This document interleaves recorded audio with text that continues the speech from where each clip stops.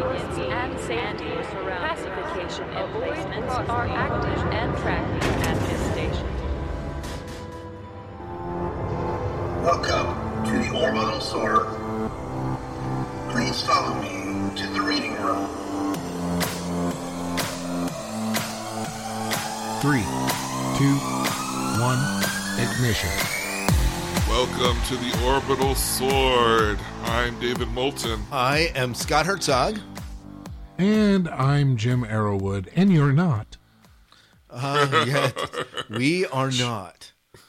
We are not, definitely. Although, I'm going to tell you right now, being a teacher where I'm at with 2 weeks left, I wish I was Jim Arrowwood. I hear it's just nonstop loot playing and board gaming with his daughter. It's these amazing days. what you can do on summer vacation. I know. Oh, it is. You actually can have a life.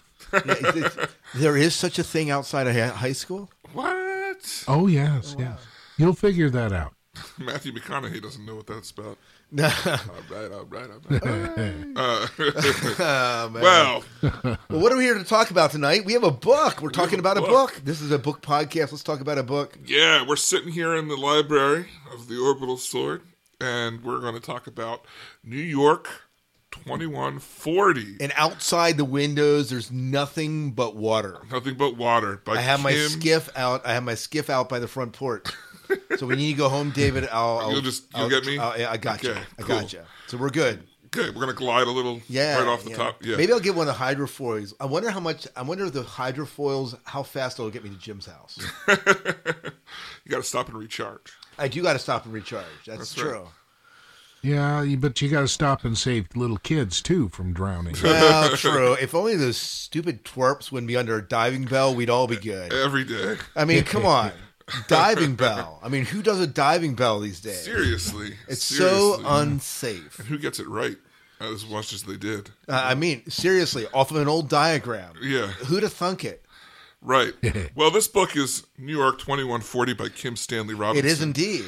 And our main premise here is there's been 2 solar flares causing global warming to go crazy skyrocket high. Ice caps have melted. The sea levels have risen. And for the good third of the book, you feel like it's the end of the world. And then you realize it only flooded half of Manhattan. So it's not even like it was that much. Well, so it raised sea level, I don't know, what, 20, 30 feet? Yeah, Something like that? I mean, it's horrible, but at the same time, like they make it sound like the whole world's underwater, and then you realize it's like, oh, we lost New Jersey. Yeah. So Yeah, actually, in the book, where Jim's at, I probably couldn't even take a skiff too, because he'd be fine. Yeah, yeah. No, in the book it says 50 feet. 50 feet. Yeah, okay, 50 feet. So that would not impact you, would it, Jim? No, not even a little bit. We're out here on the high plains. Yeah, so I would not be able to take my skiff to Jim's house, unfortunately. you- I'd have to take it However- as far as I can, then I'd have to hop on the sandworm, and then it'd be good. yeah. Or taking air and However- air blimps. Air blimp, yes. Yeah. We would not be able to grow food because the temperature would be too high. That would be a problem. In the book, though, isn't your area a national reserve anyway? Isn't that what they say? I don't remember that. That was one of the interesting concepts. But so the basic premise of the book is it's New York, 2140. The sea levels have risen. Lower half of Manhattan is now basically like a postmodern Venice, really. They've kind of just, everyone still lives there. It's just the roads are now rivers and bottom floors are boathouses and that kind of thing. And then for about 3 years, nothing happens with these characters, and then the book's over. That makes it that's pretty simplistic, but Yeah. well, you know. Uh-oh. You know. So what did you really think of the book here? No. We'll get to your review at the end of the show, the end so of the hold show. it. But I'm Yeah. sure we'll get an idea where Yeah. you're Oh, standing yeah, a you little might. bit. You might a little bit. So I did recommend this book. And I guess maybe one of the things we should do is talk about overall impressions reading, because none of us had read this book. And Right. I basically saw NPR do like a post on it. I'm like, this is kind of interesting. I'm familiar. I think I've read Mars sitting on my shelf by Kim Stanley Robinson. I said, we gotta do this book, right? And so lo and behold, we did this book. So, what was your impression reading it this first time through? And I know that, Jim, let's start with you, because I know that you read the Mars trilogy, I believe. Two-thirds of it. Two-thirds of it. So you were familiar with Kim Stanley Robinson. What did you think of this book? What was your overall impression delving into it? I really enjoyed it. For me, it ran a full gamut of emotions. There were characters to like, characters to dislike. There were characters that showed some personal growth. It made me angry. It made me laugh. It made me sad. So, I really enjoyed it a lot. The only thing is once in a while I would find my mind wandering because Kim Stanley Robinson is really wordy. Yeah. Yeah, what is it? Clock in at about 600 pages? I was going to say 600 words, but 600 pages. Yeah. Yeah. Yeah. I mean, so it's not a short book. I'm going to be honest. One of the things that this book reminded me of, and I'll get to you in a little bit here, David, is it reminded me of 1984.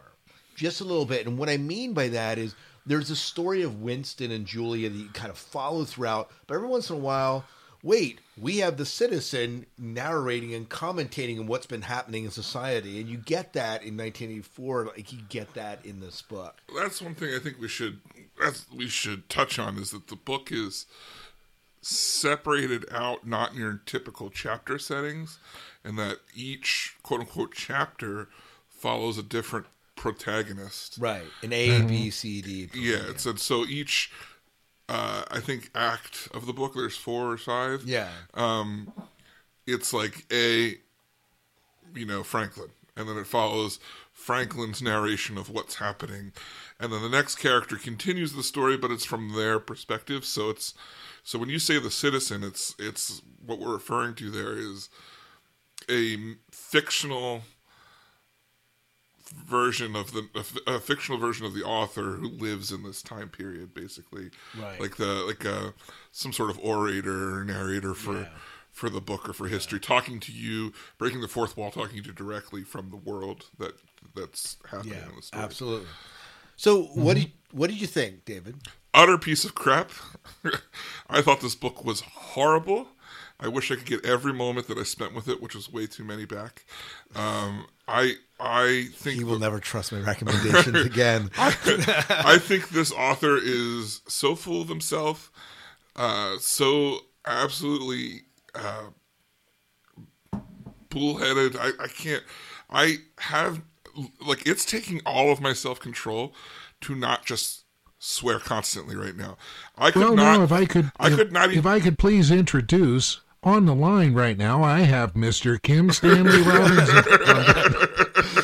Well, let's see. We'll probably never interview him on this show. No, I'm just kidding. I could not even think about this book in my head and my thoughts about this book without one physically getting angry and then a tirade of just like profanity in my head, just talking about it to myself. It made me so angry, some of the stuff in this book. Nothing happens until, there are things that happen, but they're nothings of consequence.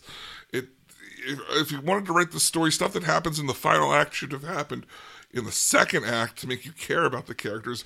But you had to get through, literally, audiobook-wise, 18 hours of book before I got to a single thing that made me care about these characters. Otherwise, you're literally just following them on their boring life, which is just living in New York, and it's not even a big deal that it's, the whole premise isn't even a big deal. It's just oh, hey, we have boats instead of cars now. Whoa, it's so boring. And oh my gosh, the citizen made me so mad because he was just going on and on. It was just like the author pouring all of his. Did you listen to the audiobook? I did. I had to switch to the audiobook. I could not read this book because Let me tell you, the audiobook's actually pretty phenomenal. Each character... No, yeah, each character is a different voice actor. And like the citizen has this thick New York accent. I just love it. Which I thought was the best part of the audiobook, was the narrator's voice. And the whole doing that. But the citizen is just like so obviously like Kim just like pouring all of his like dribble thoughts of like on economy and on global warming, like throwing them at you. I know, look at your watch at me going on my tirade. This No, I got a notice that Apple sent me, and no, but like Kim Stanley Robinson. I'm going to have a 600 page like review of this. How much I hate this book, but like it just. So let's at one point the citizen like I am hating this book so much. The citizen refers to our characters. He says, if you don't agree with the stuff, maybe I'll just stop talking or I'll put all my thoughts in red. He's like, nah, I'm not going to force you. And then he literally says he's going to force you to listen to him some more. But he says you can skip ahead. And then he goes on to yeah. But then he goes but on. You're listening, so you can't. Then he goes on. I was reading it still at that point, but then he goes on to refer to the characters as. He goes, well, we'll get back to our heroes in a second. And when he said, we'll get back to our heroes in a second, I almost threw my Kindle across the room. Because these are not heroes. These are boring people. There's nothing special about these people. Their stories don't matter. Nothing matters in this at all until the storm happens. The whole premise starts off with this, like, cool, maybe there's going to be this, like, sci-fi thing where they're subjugating the whole system. But no, it doesn't even matter at all. It was ridiculous. So, David, how do you really feel? Oh, I loved it. Yeah. So, I think what I'm hearing, like when you boil that all down, the thing that you really struggled with most in this was the plot. The plot being, it's not a plot-driven story. Yeah, there's almost no plot. And what is there's these little mini stories like, okay, there's the wreck of the Hesperus, right? Which is kind of cool. And then they, solve that. There's two missing men that they kind of solve, and then figure out who is behind their disappearance. And that's kind of the storyline. But the big overlying plots have no, like, repercussions at all. We start the book off with these two guys who insert code to subvert the whole economy of the world and get things back to like a better way. Yeah, but right? It does play into it ties into the very end of the book. No, it doesn't. I literally finished the book on the way over here. All right, it does not tie in at all. They fixed it right away, and it never comes into play again. The bubble popping totally has to do with Franklin and what's her face and her husband, the husband though is being put in his place because these two guys were kidnapped by a firm that he owns. The cool sci-fi thing has nothing to do with it. That's the reason that they got kidnapped. And to support my whole theory about this, the citizen even says that none of these characters matter, things happen because they're going to happen, and that these stories didn't actually affect the end result. All right, so let's talk about that a little bit. Jim, what are your thoughts about what David's saying here? Like, do you see any of what he's saying? Yeah, and I called Kim Stanley Robinson wordy. No, just kidding.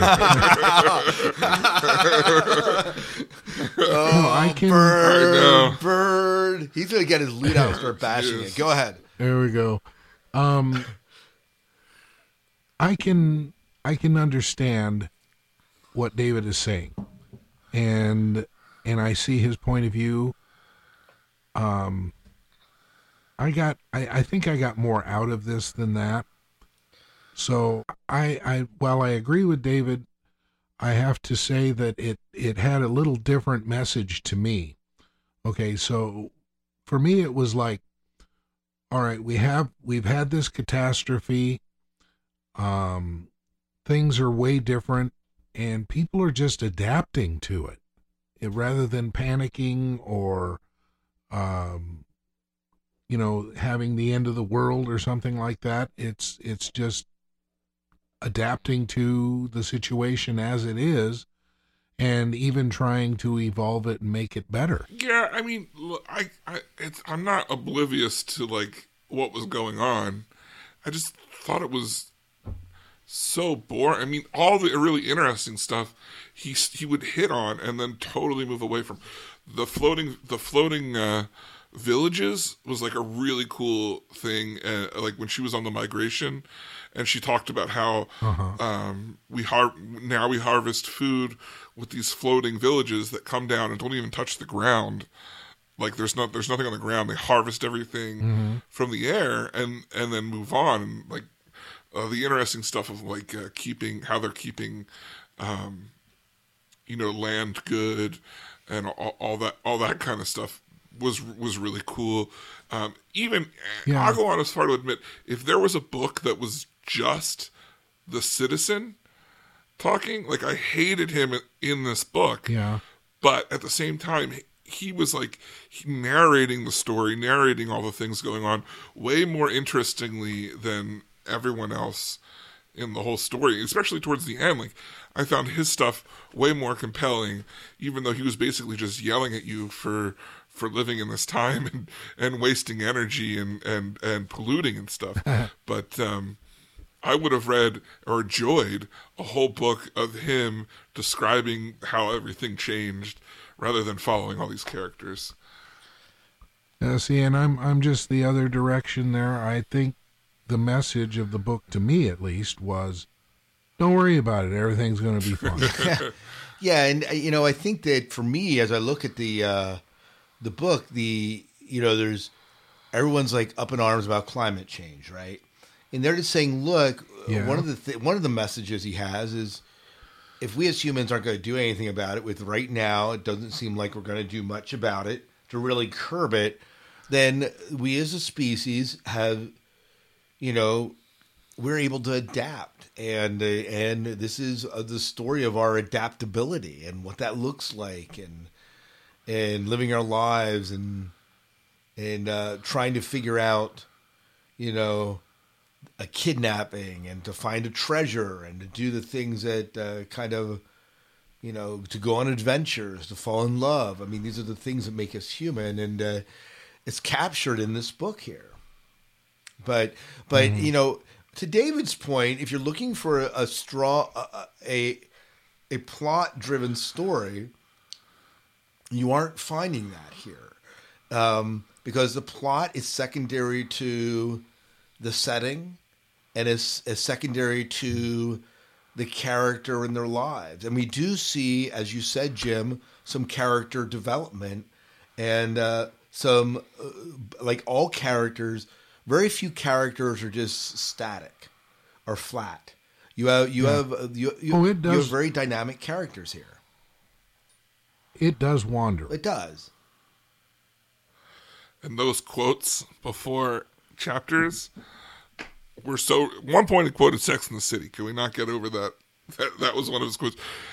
And at another point, one of the quotes was literally just like was literally just a thesaurus listing of like water stuff. I can't even remember.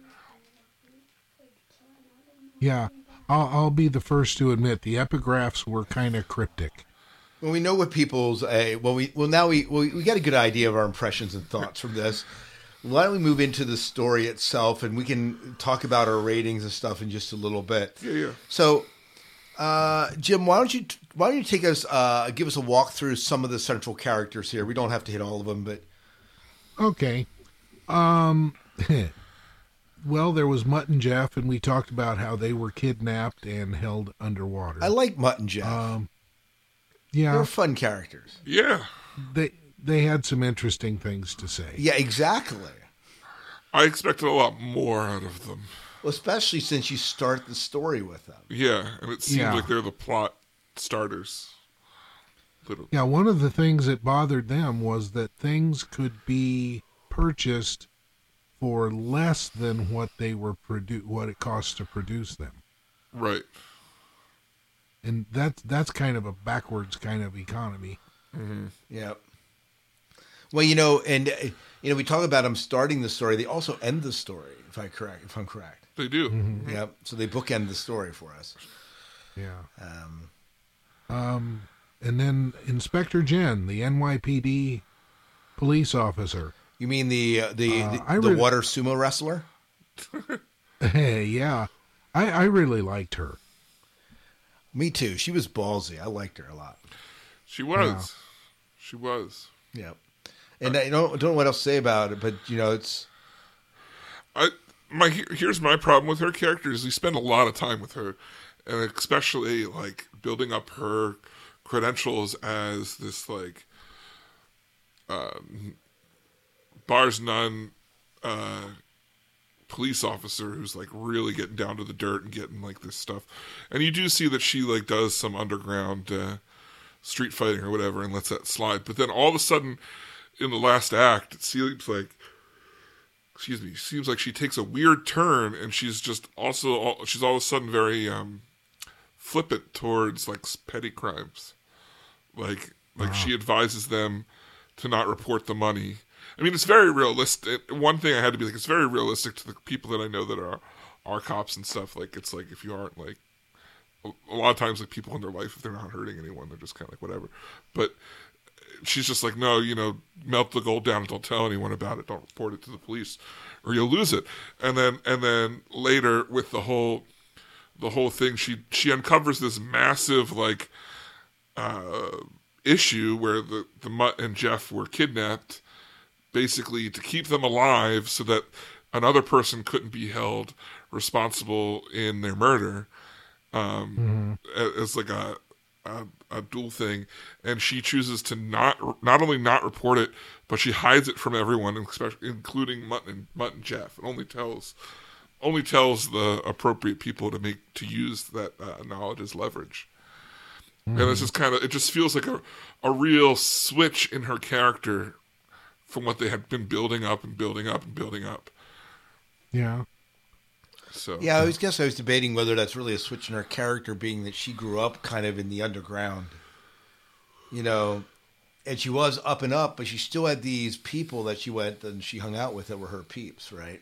Yeah, I guess so. She felt so hardball, especially when she like goes with the warrant to the. Oh yeah, absolutely. The one place, and she's like balls to the walls getting in there, and then you feel like there's going to be this big like backlash because these people refuse to honor a warrant, and you're like, oh, she's going to get him. She's like, yep, I'm going to come back. It's going to be like a thing, and then it's never an issue again. Never comes up again. Yeah, well, that's not it, but the power wasn't in her favor at that point. That's true. Yeah, that is true. I mean, she could have very easily been dispatched by the security. Right. Yeah. But anyway. Yeah. Anyways. Charlotte Armstrong, the politician. The politician, the head of the building advisory committee thingy. Yeah. So all of her, and she ends up being senator in the end. Yeah, she doesn't like what she sees going on, and she wants change. Yeah. I think probably my favorite character in the book. She seemed very real. They all seemed real, but she seemed the most relatable, I guess. I like that she worked so hard on all these things, but then they took time to focus on like how she was pushing herself to grow, to walk more, but then at the same time, like she was very realistic in that the walking was painful, and at no point in this thing do they paint her as anything more than just a normal woman.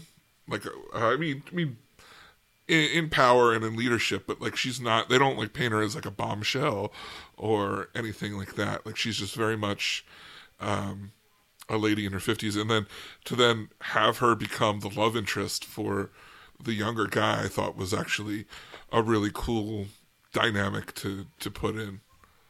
Yeah, that was unexpected. I really liked her because she was honorable. Yeah. And although she did have an agenda to help people, she also said that once she achieved her goal, she would not run again. She was intended to be one term only. Right. And that she would get out of the business. And believe it or not, I actually believed her that she would actually do that. Yeah, I do too. I mean, it became very apparent that they called her the Red. Like, she was very much like, didn't mean to be, but was almost socialistic, I guess, in her way of thinking about government.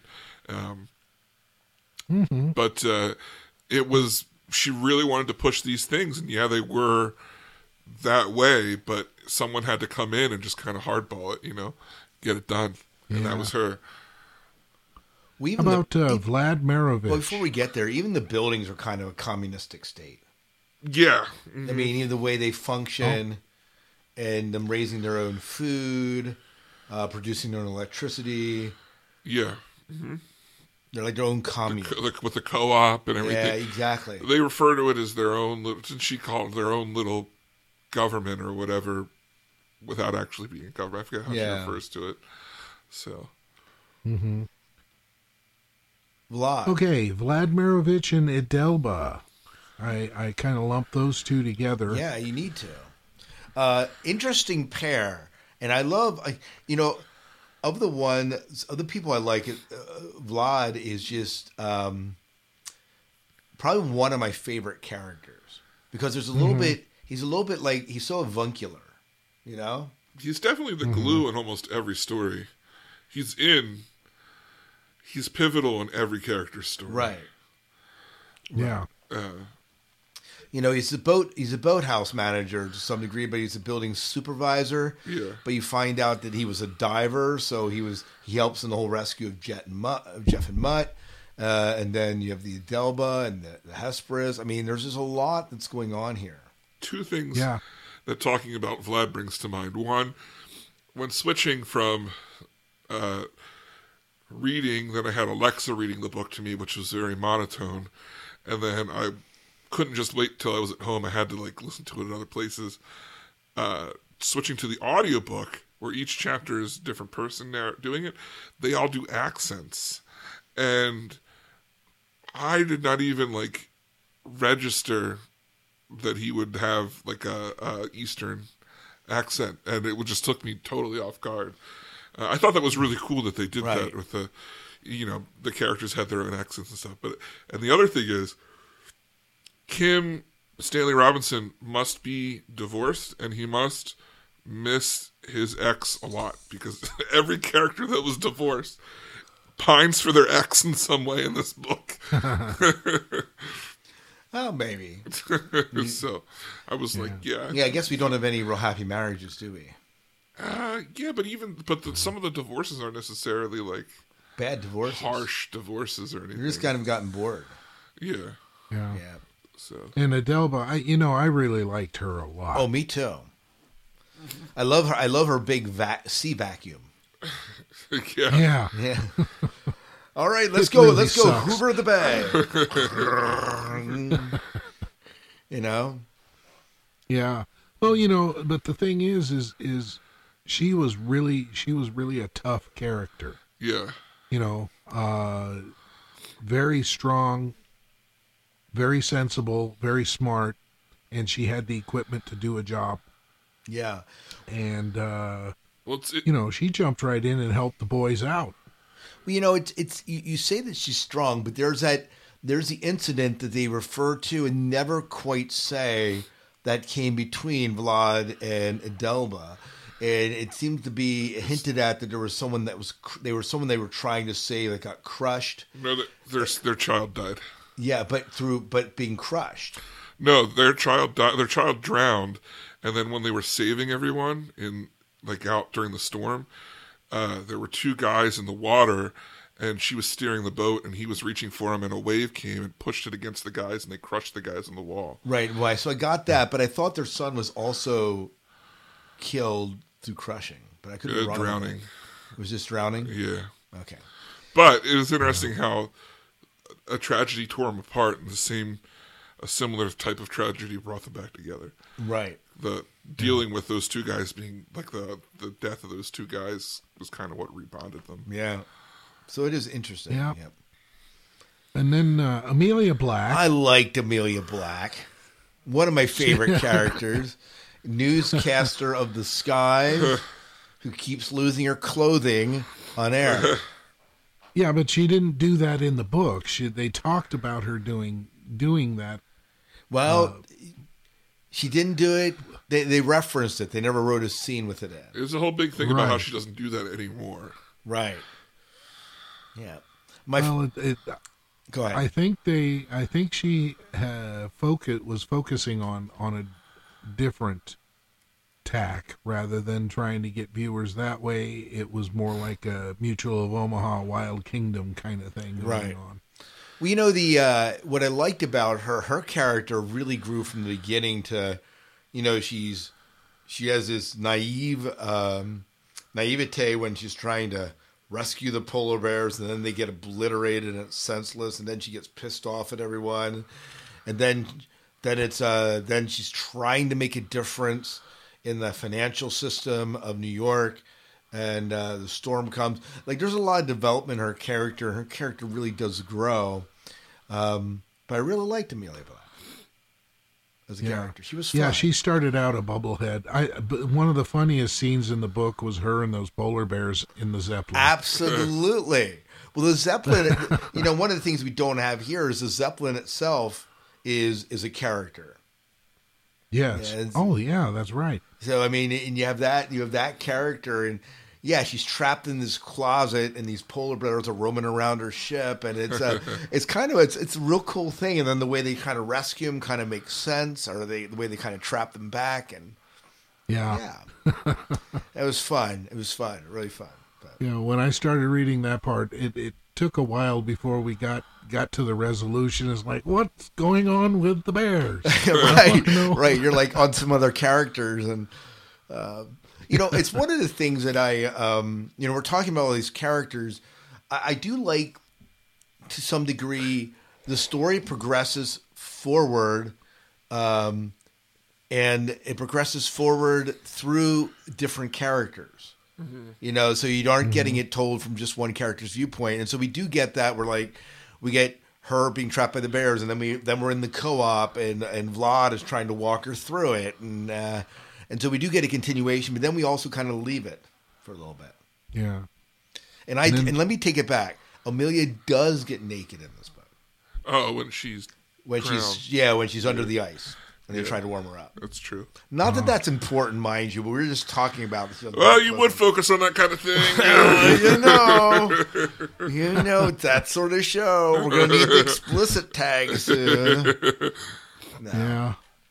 We don't want an R rating. Right. Unless we're reviewing a pirate book. R rating. R. An R rating. All right. Well, Okay. Another central character that we have is Franklin Garr. Yes. And I don't really care about JoJo. Do we need to talk about JoJo? Because he's a jerk. Well, yeah, she is. However, I mean, they have that one intimate scene. We won't go. That reminded me of Frank Herbert a little bit, by the way. I'm like, you know, okay, Emperor of Dune, you know. Oh, But And don't forget, she tried to steal his idea for floating. I know. That's what pisses me off floating about her. I don't housing. like her. I hate her. Yeah. yeah. She's a But jerk. you know, Franklin and Scott, I'm hoping, I don't know if you can answer this or not, but the entire time I read this book, everything else is from second person, except for Franklin, who is first person. Yeah, isn't that great? He is relating his own experiences and his own thoughts. Well, Yeah. You know, so Kim Stanley Robinson in this book, it really hits all the point of views because he doesn't hit second person, but we get this first person, then we get third person limited, and then we kind of get to outside where we get this omniscient point of view that the citizen who's telling us what's going on, but we really don't get into this insight into each individual character's life. We just get like an overarching perspective. And I think this is very intentional from Kim Stanley Robinson's viewpoint that we're getting this personal account. and then we get the third person account that's kind of removed, and I do like that. But it is. But you're right. And you know what? You mentioned that, and I went through the book not even thinking about that. So I'm really glad you caught that. Oh, okay.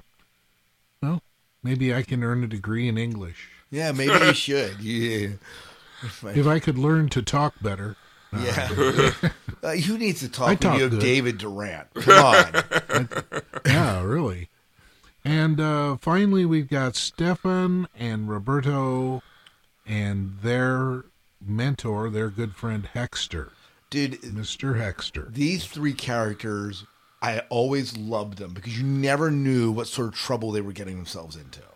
They were probably the best stories, the ones I didn't cringe the most when. Well, yeah, they you know, came they were out. just so good, and you know, they're in the dime bell and they're trying to find the wreck of the Hesperus, and you don't know if they found it, and they're convinced he did, and then they have this gold, and they go and they actually find the wreck of the Hesperus, and it's this whole treasure hunt and adventure, and then they're trying to find Herman Melville's grave, and then you know this whole thing, and Yeah, here's And then every time they got in trouble, here comes Franklin to the rescue. yeah, Franklin Graham just happens to be a guard. Franklin, not Graham, guard, different person. But Franklin Guard just happens to be in the vicinity to rescue them more than once. I like how he even comments on it at one point when he's asked to go search for them, and he's thinking, I don't want to do this. Then he goes, I break my streak with these guys. I should just go out. Yeah, that's when he was looking for Herman Melville's house, and those guys got stuck on shore. Yeah, in the middle of the storm, right? Yeah. Yeah. My thing with their mentor was he seemed way too educated for like what he was, historically educated. I didn't think of that until the very end of the book, and I was like, why is this guy like, if he's so intelligent and like on point about all this stuff and a map maker and all those things, why was he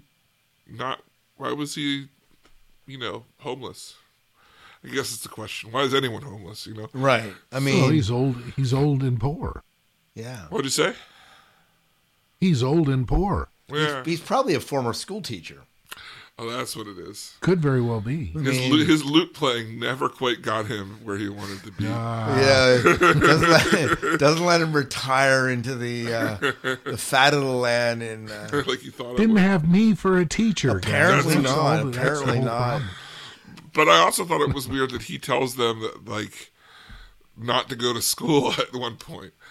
And he's so educated, and he's just like, you could go to school, but nah, you'll just get in trouble. Yeah, and he knows them, but Yeah, he that's does true. teach them. Like he teaches them how to read. That's true. That's true. So he And sees a teacher. those boys do not need to go to school. They're filthy, stinking rich. That's very That's true. true. That's very true. That's very true. Well, let's move into some. What are the things you want to talk about? I mean, there's there's a lot going on in this book. We have places, things, and organizations. Any of those that you want to tackle here? Not necessarily, other than I found it very strange that Denver winds up being the financial center. Now, is that because Wall Street is now underwater? Is that kind of the premise of it? I think it's because that's where all the people with money move to. Well, you know what's They what's left. fascinating? We talk about the financial center. I found it fascinating that part of the financials was based on whether buildings would fall or not. Yeah. That was kind of like them predicting, like, this building's going to fall or these buildings are going to fall, and this certain percentage plays like in the futures index. It was kind of an interesting way of viewing money. It was all because I think there was a chapter on it where he's just talking about how who owns the land when no one owns the land. Exactly. And these buildings and like who owns the building. If the building's not there, does anyone own where the building was, or who owned the building that fell? Like, it's a lot of variables. Right. I thought that was interesting and well developed. But Yeah. well, let's move into some favorite points of the plot. What are some events or points of the story that you really enjoyed? Jim? The description of that storm was epic. It was. Yeah. I mean, that was really, really scary. Except to the two young boys who were trapped in a warehouse and like hanging out with all the critters. Yeah. And I was like, okay, they weren't concerned at all. Yeah. Everyone's like, Oh, those flipping out guys about took- them in there. Those guys took everything in stride. They did. They did. They're kids. They're flexible. They adapt, and I think that's what made them so appealing. Is they just didn't get shook up about stuff. Right. Yeah. Yeah. Oh well, I almost drowned. Big deal. Yeah. Let's go back. Yeah, let's go back. I won't next time. But yeah, let's get the diving bell again. Get rid of the diving bell. Yeah, so I mean that's I think there are a couple favorite moments. Obviously, when they find the wreck of the Hesperus, it's like woohoo, they found it because they've been searching for it for a while here. When they find Mutt and Jeff, and you figure out there's this container underground that's kind of like off a subway area, and that was kind of fascinating. I wasn't sure what was going to happen there, and they're rescuing and there's that whole thing happen, and I thought that was a fun point in the plot. Mm-hmm. When they're marching uptown to take over this building, and there's snipers on the roof. I was just going to say that. Oh, you were? I'm sorry, I took yours. Oh no, that's not a problem. Yeah. There were snipers on the roof. Oh yeah, shooting over the crowd. And that's where like Inspector Jen goes in and says, "Okay, here's how we can do things here." Yeah, she talks them down because they're ready to start shooting at people. Yeah. Yeah. Okay. Yep. Yeah. That was a very intense moment. It was. I like the first chapter when they were talking about overthrowing things with a computer program, but that didn't turn into anything. So. Well, I'm glad you liked the first chapter. That's yeah. I was like, oh, this is going to be interesting. I was wrong. I do like that. I do like the whole polar bear storyline. Yeah, polar bears were interesting. Stuff with Amelia there. All the stuff I thought was really cool never went more than a page. It just like the whole and then she was saving the house, the village. Like I thought there was going to be more with that. You know what? I bet what you really enjoyed though was the water wrestling match. I mean, that harkened back to your WWE days. Yeah, I mean, I had the belt for so long, and then it got stolen from me. But I know. So water wrestling. No, I mean there are aspects of every story that I think things that I enjoyed or I found interesting. It just nothing really huge hits the spot. I think. The storm was good. I liked the storm. Probably, I think the most exciting part for me was when they were digging up the house, I guess, or digging up the treasure. Oh yeah, yeah. It was like, is it real? Is it not? Like, what's going to happen? Yeah. So. Yeah, very good, very good. Anything else that stands out for you, Jim? No, I like the book, so. Yeah, well, I'm with you.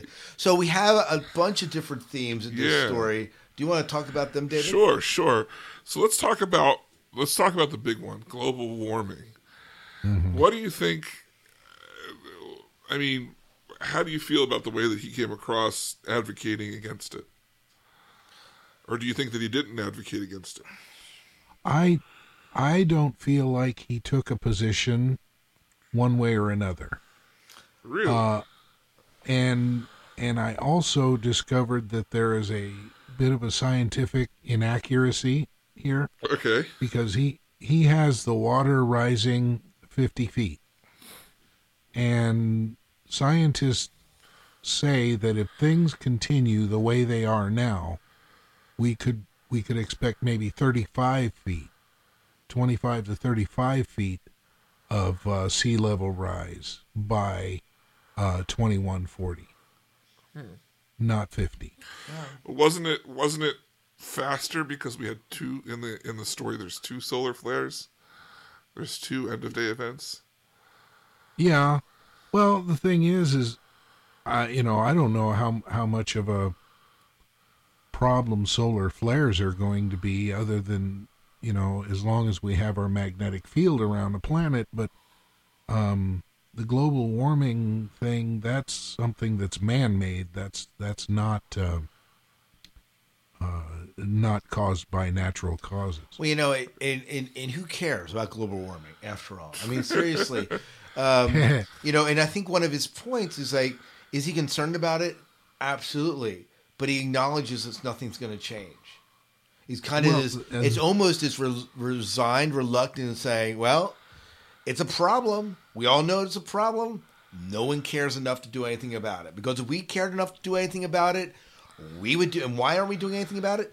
Capitalism. This plays into your third theme. Right. Because, money talks. And I'm sorry, it's not financially beautiful to care about global warming. Yeah, at one point, the citizen goes over how to be carbon negative and how the technology exists in their world to do things where they actually take carbon out of the atmosphere, hence cooling the earth, but they don't do it because it's not financially, it doesn't make money. Exactly. And so that's the reason it's not chosen. I feel like he spends a large portion of the book kind of berating us for being dumb and not doing anything about it. And because I disagree with the way that I read it very differently, is that, like I said, he's berating us about how we're not doing anything about it, how we need to do something about it. Then he goes on to point out why it doesn't work to do things about it, like why capitalism stops it. And then at the end, he basically, to me, he said, nothing changes, but things will change when they need to change because they change, and not because of any individual. Because that's where he says the main characters didn't necessarily cause this change. It changed because it was going to change because it had to change. But see, now we're looking at KSR's world building in a very, very small area. There wasn't a whole lot said about what happened in other parts of the United States or the world, for that matter. Well, until the end. Well, and we do get an indication that other places had similar events like Beijing and all that. Yeah, because of course, if the water level rises, it's going to happen globally. Right. Yeah. Well, I think the other part of this whole global warming thing that Kim Stanley Robinson is saying is he's saying, look, is this a problem? You guys are idiots for not doing anything about it. But then there's this other side where he's saying, hey, if it does happen, we can adapt. Yeah. It's not hopeless. It's not the end of the world if it does happen. We're going to make the best of the situation. Things will change because they're going to change. But who are the ones that are going to be surviving? Survival of the fittest, baby. Good old Darwin. Yeah, exactly. So we just throw humanity and compassion out the window and just survive. Well, if anything, that the city, the building states, I'm going to call them, the buildings themselves, are the places where this compassion's happening. I mean, that's another thing I thought was really interesting. The state, like there was border control between the states, and it just didn't touch on that. Right. I wanted more of the bigger. But it is. But so yeah, okay. Maybe from the national level, there's some sort of compassion being thrown out the window, and maybe from the economic level. But people are taking care of themselves. Like the people, there's this natural care. There's something. So I'm going to tie in here. So I just finished reading The Martian for the 6th time last week. Because I absolutely love that book. And his statement at the very end is about humans ultimately at their very root, for the most part, care about each other. Sure, there are jerks out there, but they care. And I think that you do see that compassion in this book, but not from the people you necessarily expected. You do see it. You do see it towards the boys. I mean, basically, the building adopts them. But even Mutt and Jet, who are kind of given a place to stay on the farm. Right. Mm-hmm. They're adults, and then Hexter's kind of given a place. Yeah, Hexter is taken in, and even hard-nosed old Franklin accepts it. Yeah. Yeah. And if there was anybody in this story that would be out for himself, that would be Franklin. Yeah. Yeah.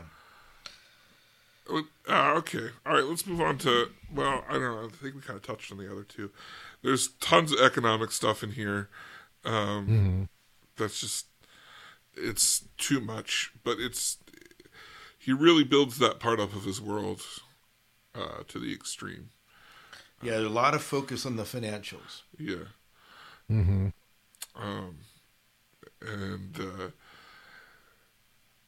Yeah, not as much. I mean, we would expect more environmentalism than financial, but I think, just a ton of stuff on finance and how it would change and building up that world of. Nah, money talks and environmentalism walks. That's true. It is true. That's true. So. No, it's going to be, to me in this book, there was a huge shift in where wealth is. Right. And the haves and the have-nots.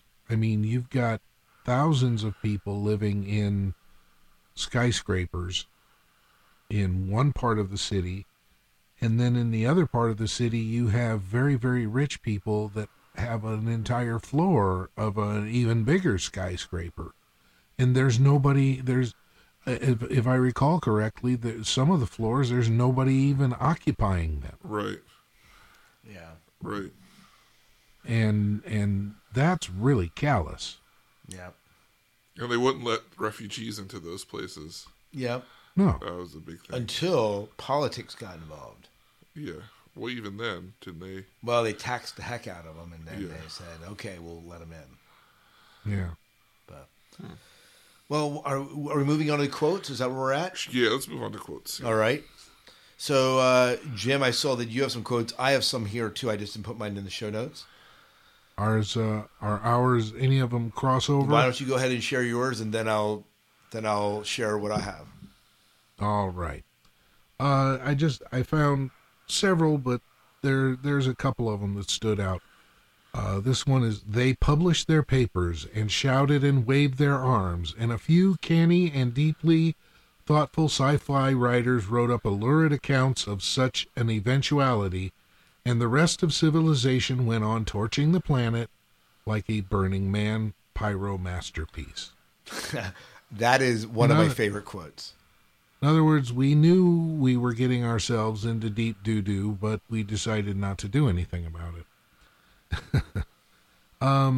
Next one is, no one knows anything, but I know less than that because I thought I knew something, but it was wrong, so I know negatively. I unknow. I just like the twist of words. Yeah. And then finally, we demand justice, Jeff says. We don't have it. The world is a mess because of assholes who think they can steal everything and get away with it. So we have to overwhelm them and get back to justice. And I assume it's Mutt says, and conditions are ripe. Is that what you're saying? And Jeff says, very ripe. People are pissed off. They're scared for their kids. That's the moment that things can tip. Very cool. So those are your three quotes.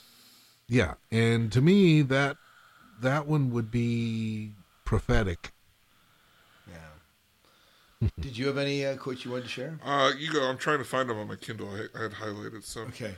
So I have one. This one's a little bit longer, so just bear with me. Because life is robust, because life is bigger than equations, stronger than money, stronger than guns and poison and bad zoning policies, stronger than capitalism, because Mother Nature bats last and Mother Ocean is strong and we live inside our mothers forever. And life is tenacious and you can never kill it, you can never buy it. So life is going to dive down in your dark pools. Life is going to explode the enclosures and bring back the commons. Oh, you dark pools of money and law and quantitudinal stupidity.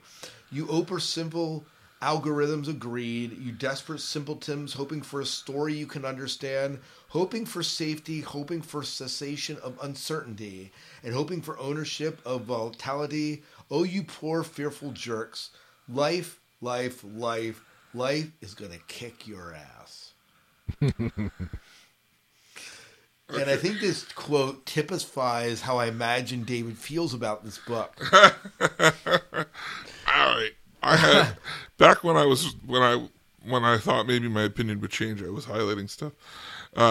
Money, noun, a blessing that is of no advantage to us except when we part with it.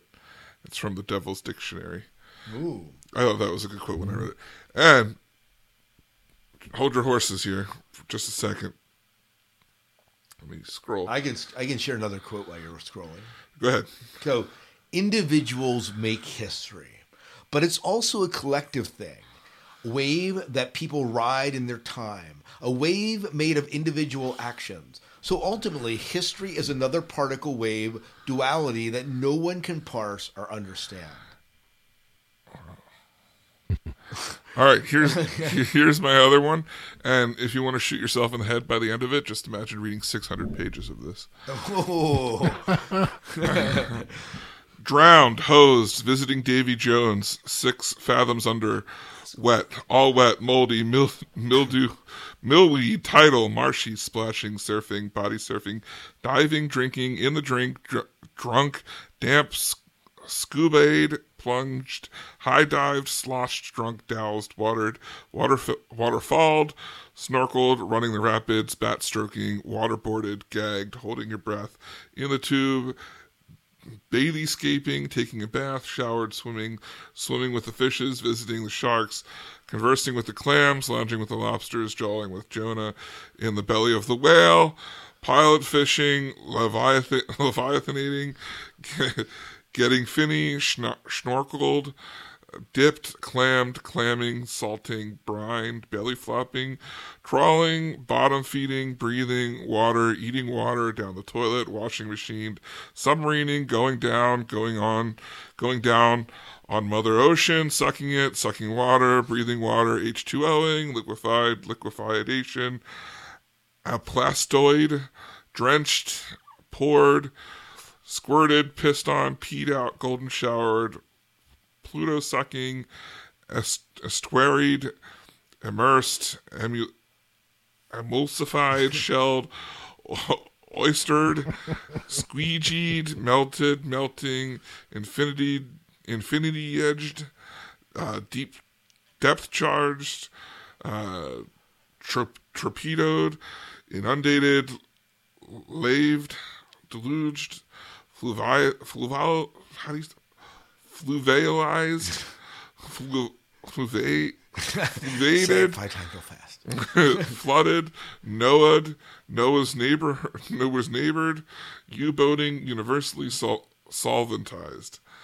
Ad aqua infinitum. So what are you really saying here, David? What I'm saying is that was 2 pages of this book that I have now read twice in my life and hated every moment. Well, you know what? I don't understand what you're trying to say. Are you saying dead? I'm saying dead. I'm saying he owns a thesaurus and he made up words as well. Drowned, dead by water. Yeah, well, no, I actually enjoyed when that happened. You were excited when I started reading. I was. I almost jumped out when you gave that quote. It's one of my favorite quotes. Part of me left the house at that moment. I just and are in your car driving away. Scott Hill. What podcast are we a part of? I'm not a part of no stinking podcast. What are you talking about?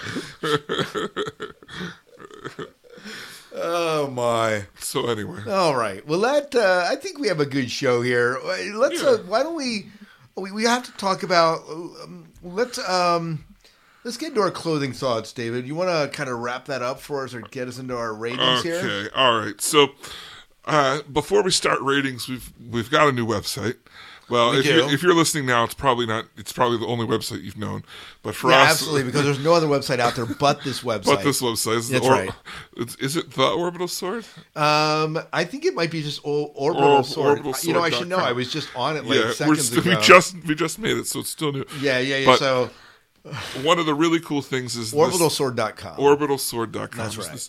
This website breaks down our reviews a little bit more than we had in the past. Before we had a Yeah. Now you can go vote in these, right? Yeah, we had a 1 through 5 rating, and it was very arbitrary. Now we have 5 categories where we will each give a 1 to 10 rating on, and then the main review will be the average of each one from each of us, which makes the actual out of 10 review for the book. Right. But the really cool thing about this is if you go to our website and you comment, you're given the option to actually put your review for each of the 5 categories that we've reviewed for this book, and it'll show your review right there with your comment. And maybe we haven't quite figured it out, but even to a degree, your review may influence the overall score. Yeah, So absolutely. We haven't quite figured out how much we want to weight those yet, Right. but that is something that this website can allow us David's, to do. just so you know, David's review of the book is weighted really low. Yeah, so it's I'm not much. skewing it to hurt everyone else. Yeah, right. So we're making it so there's less of an impact in David's reviews. But yeah, so check out the website, orbitalsword.com, and Yeah, so our 5 categories, and you can edit this out if we have it wrong. So it's themes, yeah, as characters, characters, plot. Was it plot? I think it was plot. And what was the other one that you gave? Well, the one I gave you didn't like. Oh, yeah, how sexy. How sexy I am, but that doesn't really play into the book. I mean, Recommendability. yeah. Would you recommend this this to somebody? Let me guess. Your rating of recommendability is like high. It's probably, I mean, like there's not way a up- book that can put you to sleep more than this one. Right. So you can't buy a nap like that. It's true. That's true. You can't buy an app like that. And what was the 5th one? Because there has to be 5. Engagement. I think it was. Engagement. Yeah, engagement. Do you have any other categories you think might work there, Jim? Not off the top of my head. Okay. Yeah, so these are new categories, so they might be a little bit in flux. So Yeah, we can change them each time, but every time you can always vote in line with the categories that we've selected. yeah, absolutely. So let's start with characters. Rating of 1 to 10. How would you rate the characters in this book? 10. Jim? Yeah, I'd have to agree. 10. Jeez. They were Well, interesting people. I'm going to give it a 3 because they are characters, so I can't made it like he didn't do a good job at making characters. I just didn't like them. Oh, yeah. So I'm going to give it a 3. All right, very good. So to average, the website will have all the final number. Yeah, we can't do math here tonight. Go ahead. So what's our next category? The next category was themes. Well, 10. The themes are clear. Yeah. It's definitely a message he's trying to get across. So I like it. 10. Yeah. Jim? I'm thinking. Yeah, I think I'd have to agree. Okay, I'm going to go 'Cause- straight 'cause- up 8 on this one because the themes are there. They're very right in front of your face. They're very clear. Problem is they're too right in front of your face, so I'm backing it down from a 10 to an 8. All right. Just because it's too pushy about That's it. right. Okay, next So- one. Characters, themes, Plot. plot. You know what? I'm giving an 8. I like the plot of the story. Yes, it's slow moving. Yes, it's not really distinct, but there's all these mini plots, and they lead up to this end, and I like it. Jim? Like it. Jim? I'm going to go 7 because Oh, I yeah, we're think not that far apart. there were a whole lot of plots, and I think there were a lot of loose ends. Did you feel that this story was plotting along? Plodding, yes. And how about you? Like, I bet plot was like off the hook for you. Go ahead. Totally so off the hook it wasn't even there. I'm giving this a 1. Nothing happens. Nothing of consequence happens. You're right, it has these small plots, but they're barely even plots. And it builds it up like there's this big thing going on, but I was there. I went into it. How about engagement? Engagement? Engagement for you. Let's start with you. Engagement. For me? Yeah. Well, what do we consider engagement? Well, I don't know. What do you consider Did engagement? it make me angry? Yes, so Did it it make- engaged you. Did it make me want has to be throw like a 10. things? Yeah, absolutely. It gets a 5 because it made me like it. There's no button there, David. Yeah. That's a table. Table with no button. This book made me like. I had people coming up and asking me about the story because just to like laugh at how angry I was getting into that response. So engagement. yeah, whatever. Yeah, I'll so give you a 5. So for me, absolutely, I couldn't put this book down. Like I kept saying, I have to read a little bit more. I'd be sitting in my car, like, okay, I want to wait till this chapter ends. I got to go to work. I have to teach these little scoundrels I teach. But no, I got to finish this book. And yeah, Meanwhile, it took me 3 mediums to get through it. It did, but it was but the last one was engaging. So yeah, it's true. It's true. yeah. So one thing you will find out that this book is not engaging by Alexa. Sorry. Yeah. Jim, how about you as far as engagement goes? I'm going to go with a 9. Oh, good. And Yeah, the we're pretty reason close. is, and the reason I'm saying 9 is because, as I mentioned earlier, every now and then I found my mind wandering, and had to actually pull myself back in. For the most part, after I put it down, I looked forward to picking it back up. But there was just a few times, and I think it was probably during the citizen sections. Probably. Diatribe. So that's that's it. That's That's 4, That's right? 4. So we're now on recommendability. Would we recommend the book? 1 out of 10. Would you recommend it? Hands down, I would. So 10 for you. So maybe 9. Because I 9. think you need to be a certain frame of mind, and it is very much of a. It's sci-fi, but it's not for me. It's not what I typically view as sci-fi for me. If you're looking for something that's like an ecological thrill, I did recommend this to some people that I know like sci-fi. Like I'm like, oh, you got to read this book. This is great. So. And you're not friends with him anymore. No, we're really good friends. They just haven't read the book yet. Yeah. So maybe when they read the For book, now. we'll be friends. But no. So I gave it 9 recommendability. Yeah, I'd go with an 8. This, as you say, it's not your typical science fiction story. I don't think everybody would enjoy this. You've really got to have patience and time to focus and concentrate to get everything out of this book. Would I recommend this book? I would give this book. Look here, I'm going to give it a 2, just because I think that I could probably recommend this on like the nihilist meme thing, or for people who hate themselves to read. So I'll give it that. All right. Very good. So those are our ratings. Yeah, we'll have the final rating on the website, and next time we do this, we'll have the thing in front of us to figure all this out. Yeah, absolutely. Live. So our slide rule to figure it out. Yeah, Right, so we got can. it. Very good. So I guess before we move on and wrap up the show, we do have to figure out what book we're doing next. Yeah. I understand that they have taken like any hope that I will ever choose a book again from me. That's not true. But Jim, I understand that you have the next book for us. Is that correct? Yeah, it's my turn, and I am choosing Stranger in a Strange Land by Robert Heinlein. Ooh, I haven't read that book in ages. It was probably middle school. Stranger in a Strange Land. It sounds familiar. I've never read it. That's strange. Ah, I know, and I'm in a strange land. You are. Hey, I'm excited to tackle this piece of classic fiction. Good. Yeah. So, good. Stranger and Heinlein. Good. I'm excited about it. Awesome. now I'm going to choose books that I'm going to choose classic science fiction, mostly that I should read that I never have. So that's kind of where I'm at with this. I've never read this book. So then I'll just pick like new and books that none of us have ever read, and you guys will just hate me for it because I like bad books. Look, I tried and I wanted to like it, and then I couldn't. So you're the fantasy guru, if I understand. No, I'm not the fantasy guru. I just so happens that I want to read some books. that are David, fantasy. you don't have to apologize. No, Jim liked the fantasy book. Let me tell you, my son is now reading Aragon in part because of you.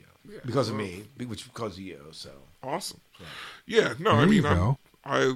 hey, if we didn't dislike sometimes, then there wouldn't be any reason to talk about it. absolutely, you don't have to love everything that's out there. That's good. And we hope you understand. We don't always agree on everything that we read, and this is our chance to kind of dialogue about it. Right. So, well, let's go ahead. Plus, and it makes for a more interesting podcast too. I just want to hear David rant in like one time in our podcast somewhere. It's happened. I just ran it. So, all right. That's gonna be my new ringtone. I'm just gonna have like David just It's ranting. like 2 minutes. And people are like, "Shut that thing off." I can't interrupt. You have some good points here. Well, the thing I appreciate, David, is how passionately you hated this book. Yes. If you're gonna hate something, do it passionately. Look, and I read I mean- it. I did not stop reading Yeah, it. and so hear that. It's not like you just prejudged it. You like rage quit. You stopped reading it. You didn't. I plowed Oh through yeah, it. you got through it. So you're a trooper, man. I'll tell you. Fist bump. Come on, fist bump. Totally good. All right. Well, if you have a rant about this book, good or bad, we'd love to hear what you think. Absolutely. There are many ways to do that. One, you can hit us up on Facebook, facebook.com, The Orbital Sword. You can hit us up on Twitter. We're at Orbital Sword. And you can hit us up on the website, orbitalsword.com, where you can also rate the book yourself along with Absolutely. leaving your written review as a comment on this. You can email us at theorbitalsword at gmail.com. That's right. And you can attach an audio file. We'll play that in the show. We'll read your comments on it. Yeah. And you can also call us. We have a voicemail at 1-260-557-CHAT. That's 1-260-577-2428. Whoa. And we are open to suggestions for books to read. And Absolutely. Our poll should, maybe by the time this is up, our poll will be up and you can vote. No, who's messing? You were going to mess with it. I was going to. I did art stuff instead. Yeah. So, Artistic. You can always support us. We have a Patreon page as well. yep. If you enjoy the show and feel like giving us We need to do a little bit of work in that. a little too, bit I of something think. there. That'd be great. Yeah. we'll So- work on that. So, once again, for the Orbital Sword, I am David Moulton. I'm Scott Herzog. And I'm Jim Arrowwood. And join us next time on board the Orbital Sword.